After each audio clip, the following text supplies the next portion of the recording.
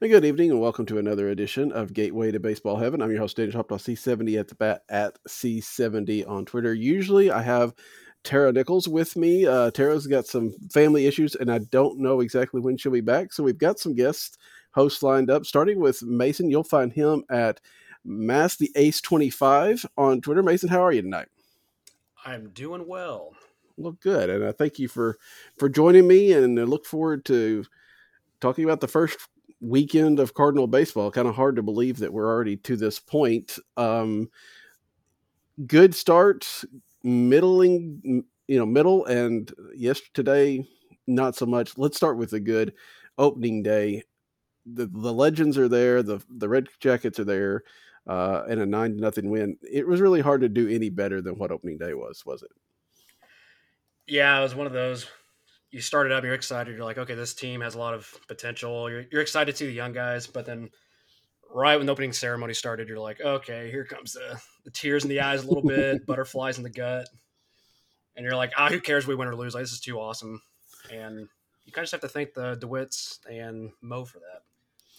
Yeah, I mean, all together, of course, I think the Cardinals, besides the fact that they do opening day, they also know how to pull on the heartstrings a little bit. And it's kind of easy when you have Pujols back and Yachty and Wainwright there. I mean, it'd kind of be hard to mess that up, wouldn't it? I mean, not that some teams couldn't, but, it's kind of tailor made for this kind of thing, especially in baseball. Well, for example, which made me laugh a lot. Guess Garrett Cole's excuse for having a terrible outing was Hmm. the 4-minute delay. And I was like, even with all these long drawn out ceremonies with the Cardinals opening day, Wayno still shoved. Like, I mean, it's a Pirates, keep that Hmm. in mind, but still, he looks solid, and he's 40 years old. So it's like, one, it shows how impressive his career has been. He has that longevity, but two, it also shows it's all a mental game. Yeah, it definitely is, and it's about making adjustments. And what Wainwright especially has done over the last couple of years is pretty remarkable. Again, that said, he seems to literally own the Pirates, um, and we'll see if it continues. But I didn't see anything that looked like, oh, okay, a better team would have beaten him, or at least made a dent. He just looked that good. Which what I thought was kind of funny just to see was his velocity was actually down, and he still shoved. Yeah. I mean, it's not down a whole lot, but the past couple of years with the averages, I think fastball was half a mile an hour lower, maybe 1 mile an hour lower. But given where he was, what, 2018? Was that it? When 28, 2020, when he was throwing like 70? I was like, Um, I think it was 19. yeah.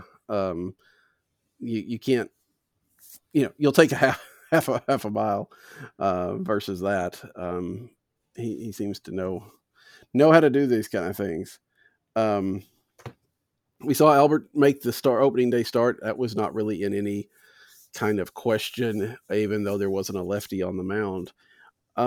Given the use of him this week, though, do you think the Cardinals are going to stick to that kind of platoon thing, or occasional starts against righties? But it looks like they're not just paying lip service to that. I believe Marmol's he's a platoon guy all the way through.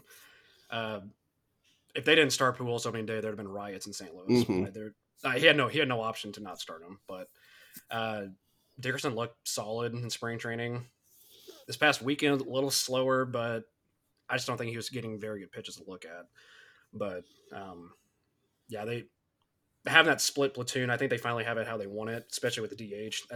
I for years I've been saying if we had a universal DH, the Cardinals would be set because one, it doesn't put as much stress on Bader to perform at the plate, being like an Hmm. a-hole with a pitcher behind him. Now he can actually relax a little bit and take pitches, look at different angles, and have a better approach because he knows there's going to be someone behind him who can hit as well.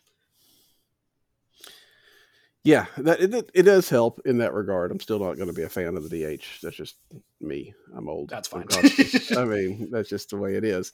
But there's no doubt that the Cardinals can use it to their advantage and seem to have it. And it's allowed for this reunion because there's no way that Albert Pujols was on this team without it. Um, Exactly.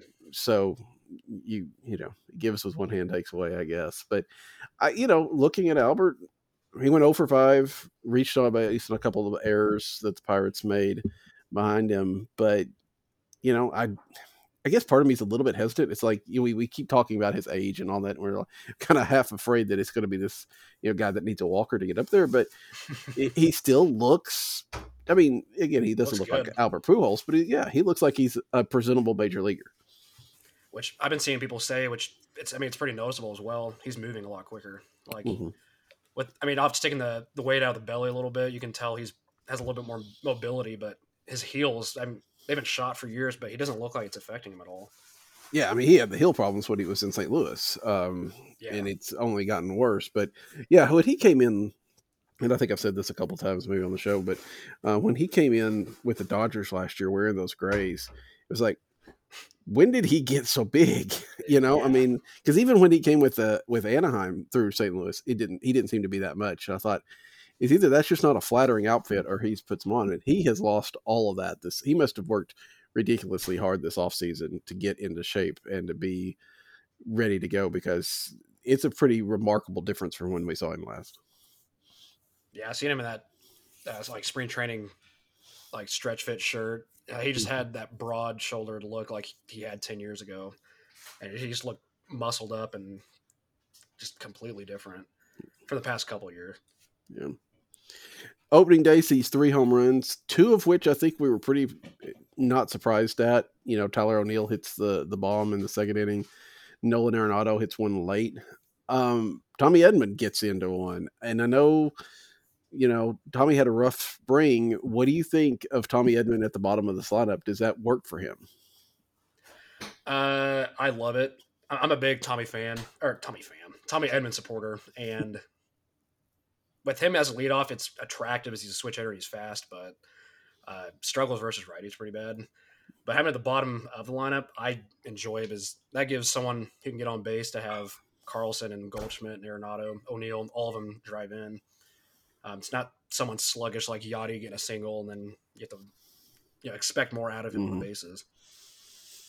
Yeah, I think that I like that as well. That rollover after Yachty from Bader, Edman, then you get into Carlson and Goldschmidt. I think that's going to do a lot of damage this year. It may be because Yachty makes a lot of outs, and so they're going to start off a lot of innings. But I kind of like that, kind of that transition from the bottom of the lineup to the top. Yeah, I really like it. And one thing I've always wanted to see happen, just kind of waiting to see if it does, is if Bader can make more contact consistently, I would like to slide him towards the top of the lineup. I think that'd be fun. He'd be the spark plug that rips a double, does his horns up to the dugout, get everyone hyped up. Like, I would love to see it. It'd be electric. Yeah, and they might do that, but there's no doubt Dylan Carlson seems to have. I mean, so far that I've seen, and I didn't get to watch today's game, but I know he made an impact there as well. He seems to have taken to that leadoff spot. It seems to not affect him one bit, and he set the table pretty well.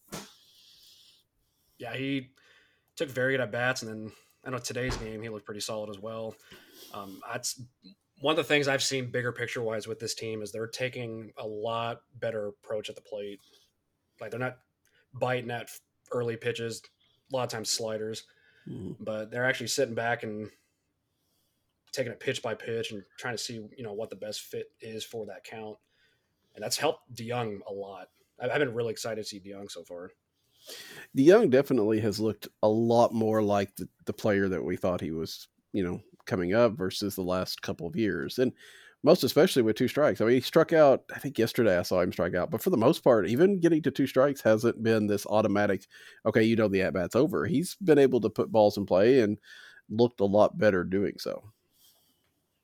Yeah, and he's making, we know he hits the ball hard with power, but every time he makes contact, it seems like he's getting a good connection to the ball. So it's not one of these I'm sitting there, I'm like, oh, okay, it's time to put Sosa in and all that, try to mix it up.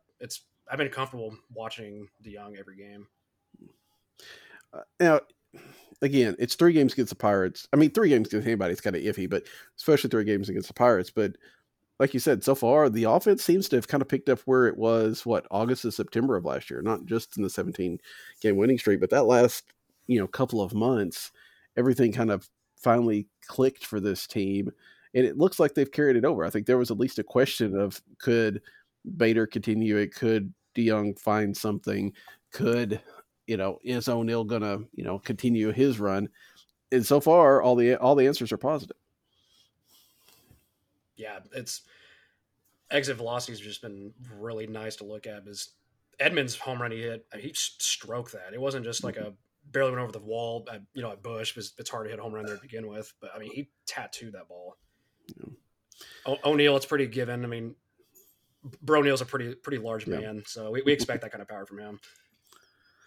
Yeah, I mean, you expect. I mean, and then that's the thing. I mean, when Edman can get into one, there's not really anybody in this lineup you would say couldn't hit a home run. You don't necessarily expect it from Yadi very often, but he'll hit a few, and we'll see about Pujols and Dickerson. But for the most part, this lineup is stocked with a lot of power hitters, and right now, after 3 games, it looks like they're going to need them. Miles Mikolas doesn't get through the 4th, has a 40-pitch inning to start the game. Steven Matz makes his debut, and not the way he wanted to introduce himself to the Cardinal fan base with 7 runs in less than 4 innings. Talked a lot this winter about needing that extra starter, needing some more pitching, and right now it doesn't look like they've done anything to shut that down. No, signing Matz, I mean, everyone's reaction was pretty much the same of, really, like, that's who we're going with. Like, one of those inflated players in the big market. Everyone's expecting a lot out of him. Just a whole lot didn't pan out. It worked in Toronto, and he did well, but just with that injury history, it's like, okay, how long can he actually hold up? I mean, he threw 95 today. He looked like that looked good. First 2 innings, I believe, or the first 3 innings, the location was fine. It's kind of, pitches were kind of going out of the zone a little bit, and then it really showed in the 4th inning when he hung that slider to Chavis. But yeah, it feels, everyone I think is on the same page of, yeah, we know we're missing 1 or 2 pieces, at least 1, and it's like, how are we going to approach it to fix it? Yeah, and it's, again, will this everything kind of look a little different when Jack Flaherty comes back? When that will be. I mean, there's some question about, I know I think he started a throwing program now, maybe. So you're still looking at what, 2-3 weeks at the minimum. So you're getting into May before he gets there. Not saying that they're going to, take on a whole lot of water in that time period, but we know how a slow start can affect people. You don't really want to have to deal with that, especially when you've got a guy in Jordan Hicks that's going to take a lot of bullpen guys as well. Some of these guys got to get to the 5th or 6th inning. And so far, it's a question about whether they can. Yeah, I'm curious to see the Jordan Hicks project at starting. I mean, looking at it, I would love Oviedo to be ready. He's not, and that showed last year. And you don't want to rush his development. So, I mean, he's the fit. She's got to get him matured enough to get that spot. But, I mean, throwing Hicks in there just feels like okay, we're just going to try it to see how it works. And with the position the Cardinals are in this year, I don't know if that's the right move to do. I mean, if we were expected to be like a 3rd place team in the Central, I'd be like, okay, that's fine, test it. But I mean, we're 2-1. I mean, it's early in the season, we're 2-1, but I mean, the offense is there. Like, we look like we can definitely compete for the Central. So I'd like to see them, in my opinion, take it more seriously when it comes to filling that 5th spot or even the 4th spot with Flaherty being out. Yeah, you're like to see, if you're looking at the race in general, what the Cubs did to the Brewers' main starters this weekend. And maybe that does mean that you're going to be able to keep pace with the Brewers a little easier than some thought. But yeah, the Hicks decision was very interesting. I think it showed that there's definitely trying some more creative things, which is not something that we've been able to say about the Cardinals in a long time. It is the best way to manage his innings, how regularly he gets to pitch, because that seemed to be a big deal for them in this winter. They talked about making sure he pitched on a regular basis because that helped him manage a lot of different things, especially his health. But boy, I just wish they had figured that out even at the beginning of spring. Because I mean, he pitched like 3 innings. He started late in spring. He didn't really get a chance to do much there. They're basing they're basing a lot off of his Arizona Fall League appearances. Hmm. Like they're like, oh, he looked good then. I guess 4 months later we'll throw him into a starting role. I'm just like, is that the right move to do here? I mean, sure, why not? Let's have fun with it. Yeah, and I mean, he left the Arizona Fall League early. I mean, he Yeah, only pitched like 1 or 2 games out there. 2 games. He looked good and he was healthy. He was able to pitch 2 games without falling apart, which is great. That's not something we've always been able to say about Cardinal prospects. But I don't know. I mean, I get that they're not expecting him to go 5 innings the first time out, which is good in some regards, but I think it has affected how they've had to manage this weekend. It will probably may have to affect how they manage the next few weeks because you've got to save a guy like Verhagen or a Woodford who pitched today. But somebody's got to sit out to be ready to take those innings that Hicks can't do. And when the other starters are going short, it makes it difficult to figure out who's going to fill in the gaps there if you're holding out somebody and you basically have 6 starters for 5 games and you're using a roster spot that way. It's very, I think it's an interesting way of trying it, but it brings its own challenges. yeah. My biggest concern seeing that situation is like, sure, Hicks can go 3, maybe 4. I mean, 5. If you can hit 5, perfect. But after that, it's how do you use your bullpen? Mm-hmm. Because relying on him as a starter, to me, it shows, oh, we're going to treat this more like a bullpen game. Woodford's a good, as Woodford was a starter, and now it seems like he's becoming more of like a middle to long relief.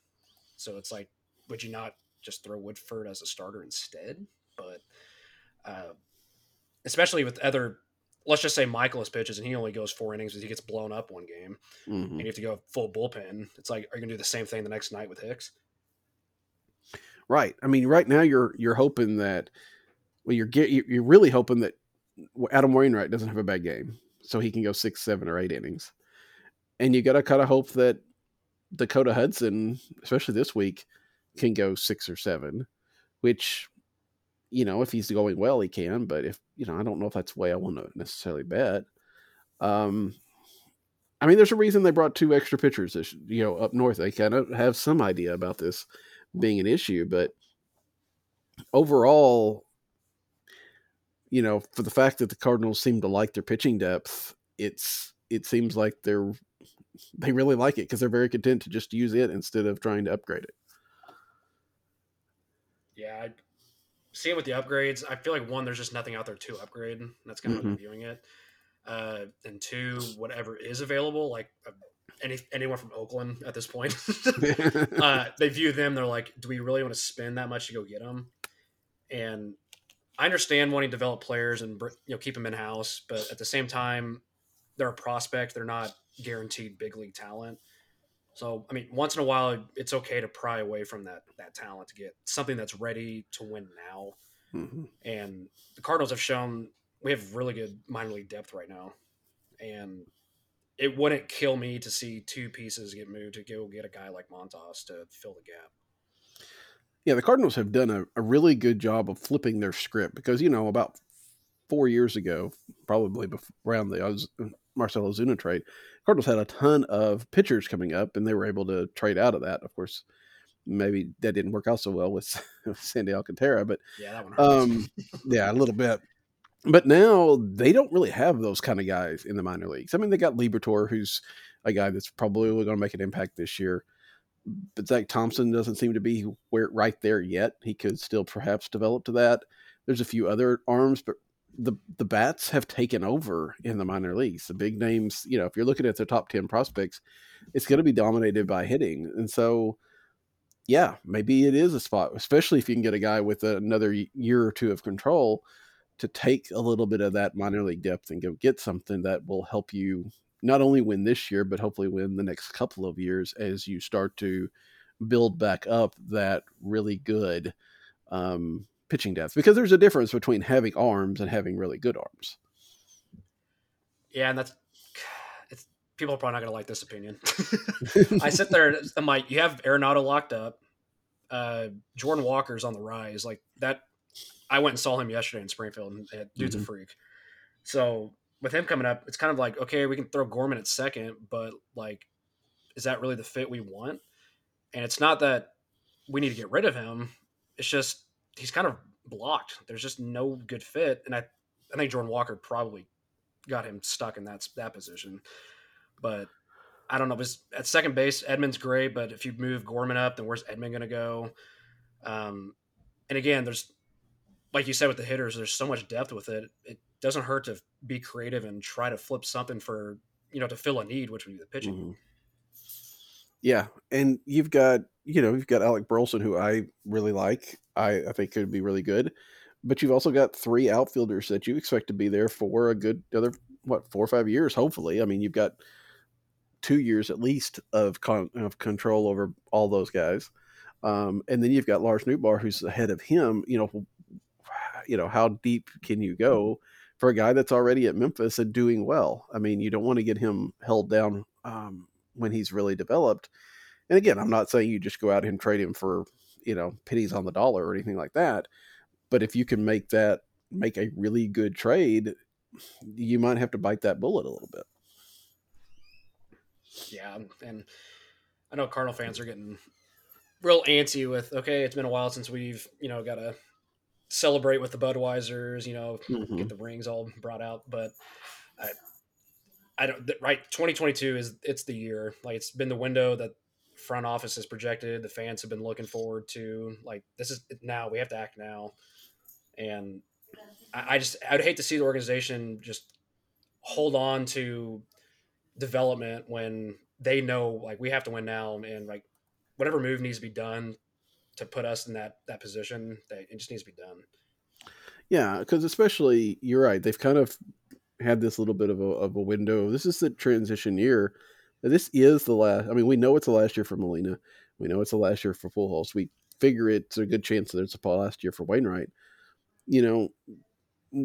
Having those guys and having that nostalgia is great. But what's better is to give those guys what they deserve, and that's at least another run at a title. And again, 3 days, we don't know. Maybe there's going to be some more development. Maybe it's just a little bit of a rough start. But these are concerns that we've had all winter long, and the first few games just haven't dispelled that they need a little bit more pitching. And again, Jack Flaherty is a bit of a wild card there. But even when he comes back, I don't know that this rotation is, strong enough. Though maybe with this offense, maybe it is. Yeah, we'll have to see how long they can carry it. Because I mean, last year we saw the Cards win this game, the next game they lose, win, lose, Mm-hmm. win, lose, and just you set 500 for 80 to 100 games, and we don't know if the Brewers are going to be a 500 team at the same span as the Cardinals will be, or if they're going to exceed their expectations and have a 20-game lead in the Central. You just don't know what's going to happen. I mean, the Cubs, they could come out and do something, because they might not be done making moves. Yeah, because the Cubs seem to have, they're trying to kind of walk that line between rebuilding and competing. And if they restructuring, that's how I like to call that little spot. That's a good word for it. But right now, they're 2-1, just like the Cardinals are, and if they can hang around, I mean, they've got resources and especially money. You don't want them to hang around because you just never know. They might decide this is a good year and do something. Hopefully they just tail into a spin that makes them rival Pittsburgh, and we don't have to worry about them. But that seems kind of unlikely, unfortunately. Yeah. Oh. So we got about 5 minutes left tonight, but what's just again, we've kind of hit a lot of the high points of this first few games, but is there anything that stood out that we haven't addressed yet that you've seen as you've watched the last 3 games? The big one that I saw was one with Goldie's walks. That just shows that he's seeing the ball really well. Mm-hmm. Because if you walk 4 times in your first game, like you're pretty locked in. Everyone, I mean, Arenado's getting the praise as he should. I mean, he's really hot right now, but I view Goldie the same boat. Like, he might not be swinging the bat, but he is seeing the ball well. Yeah, and he didn't come out of the gate feeling like he needed to, keep that 500 streak, or trying to do a little too much because he felt like he was hot.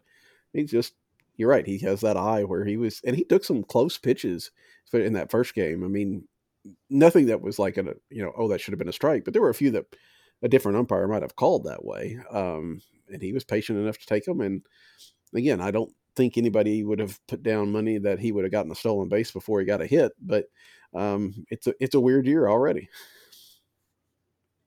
Yeah, I'm just hoping with him seeing the ball that well, I'm hoping we see some inexperienced pitchers on the mound for Cincinnati, Pittsburgh, even Kansas City coming up. You know, someone might float a pitch up and he's going to see it like a beach ball and just absolutely smash it. Yeah. It's going to be interesting to see. I don't know that I don't have to look it up. I didn't look it up, but I don't know what the Cardinals' record for home runs is, but this feels like a team. Nobody on this team is going to hit like 50 or anything like that, but this feels like a team that could have a lot of people in the 20 to 30 range. And we're having a run on fireworks a lot of times at Busch Stadium. Yeah, it could be pretty close to, I believe, the 2017 Twins. Because they're a team that, I mean, they set the record for the home runs for a team, but it was just a bunch of guys you did not think had that kind of power because they all hit 20 home runs. And when you fill 9 to 11 guys who can do that, you're going to produce a lot of runs and you're going to see results from it. Yeah. Yep. And it's, it's a nice thing to see. It can make for some enjoyable games as long as you're not giving up, as many home runs as you hit. So hopefully that won't be the case. Hopefully things will, shake out a little bit more. The Cardinals have, they've got another game with the Pirates and 2 with the Royals before going up to Milwaukee for 4 this weekend. So, by this time next week, we might have a little bit better idea of what we're seeing. It's a nice start to the season to start with Pittsburgh and Kansas City, but we'll see what that Brewers series looks like and where they are on the off day a week from Monday. Do you have any predictions, any expectations for the week ahead? From a non-Cardinal perspective, very excited to see Bobby Witt in the major league level. Mm-hmm. Again, got to see him last year in Springfield, and dude's going to be a 20-year guy in the league. He's going to be a big name, so it's going to be fun seeing him. Brewers off this past series, kind of curious to see if they rebound or if they're going to be in an early slump. So, I mean, with how hot our offense seems to be, it'd be nice to jump on them ahead and basically set a tone in the first month of the season. Yeah, especially in Milwaukee, which has not always been the kindest place to the Cardinals. So, all right, well, we'll look and see how that goes. Hopefully, we'll be talking about a good, successful week next week. Mason, I thank you for joining me. Look forward to maybe doing it again sometime. Yeah, thank you for having me. It was a blast. All right, well, until next week, I'm Daniel, and that's Mason. Good night. Hey, Cardinals fans. Thanks for listening to this week's show. If you liked what you heard, you can find us on iTunes. Just search Gateway to Baseball Heaven under podcasts and click subscribe. While you're there, feel free to give us 5 of those little gold stars or even a quick review. And tune in next time as we break down another week in baseball heaven.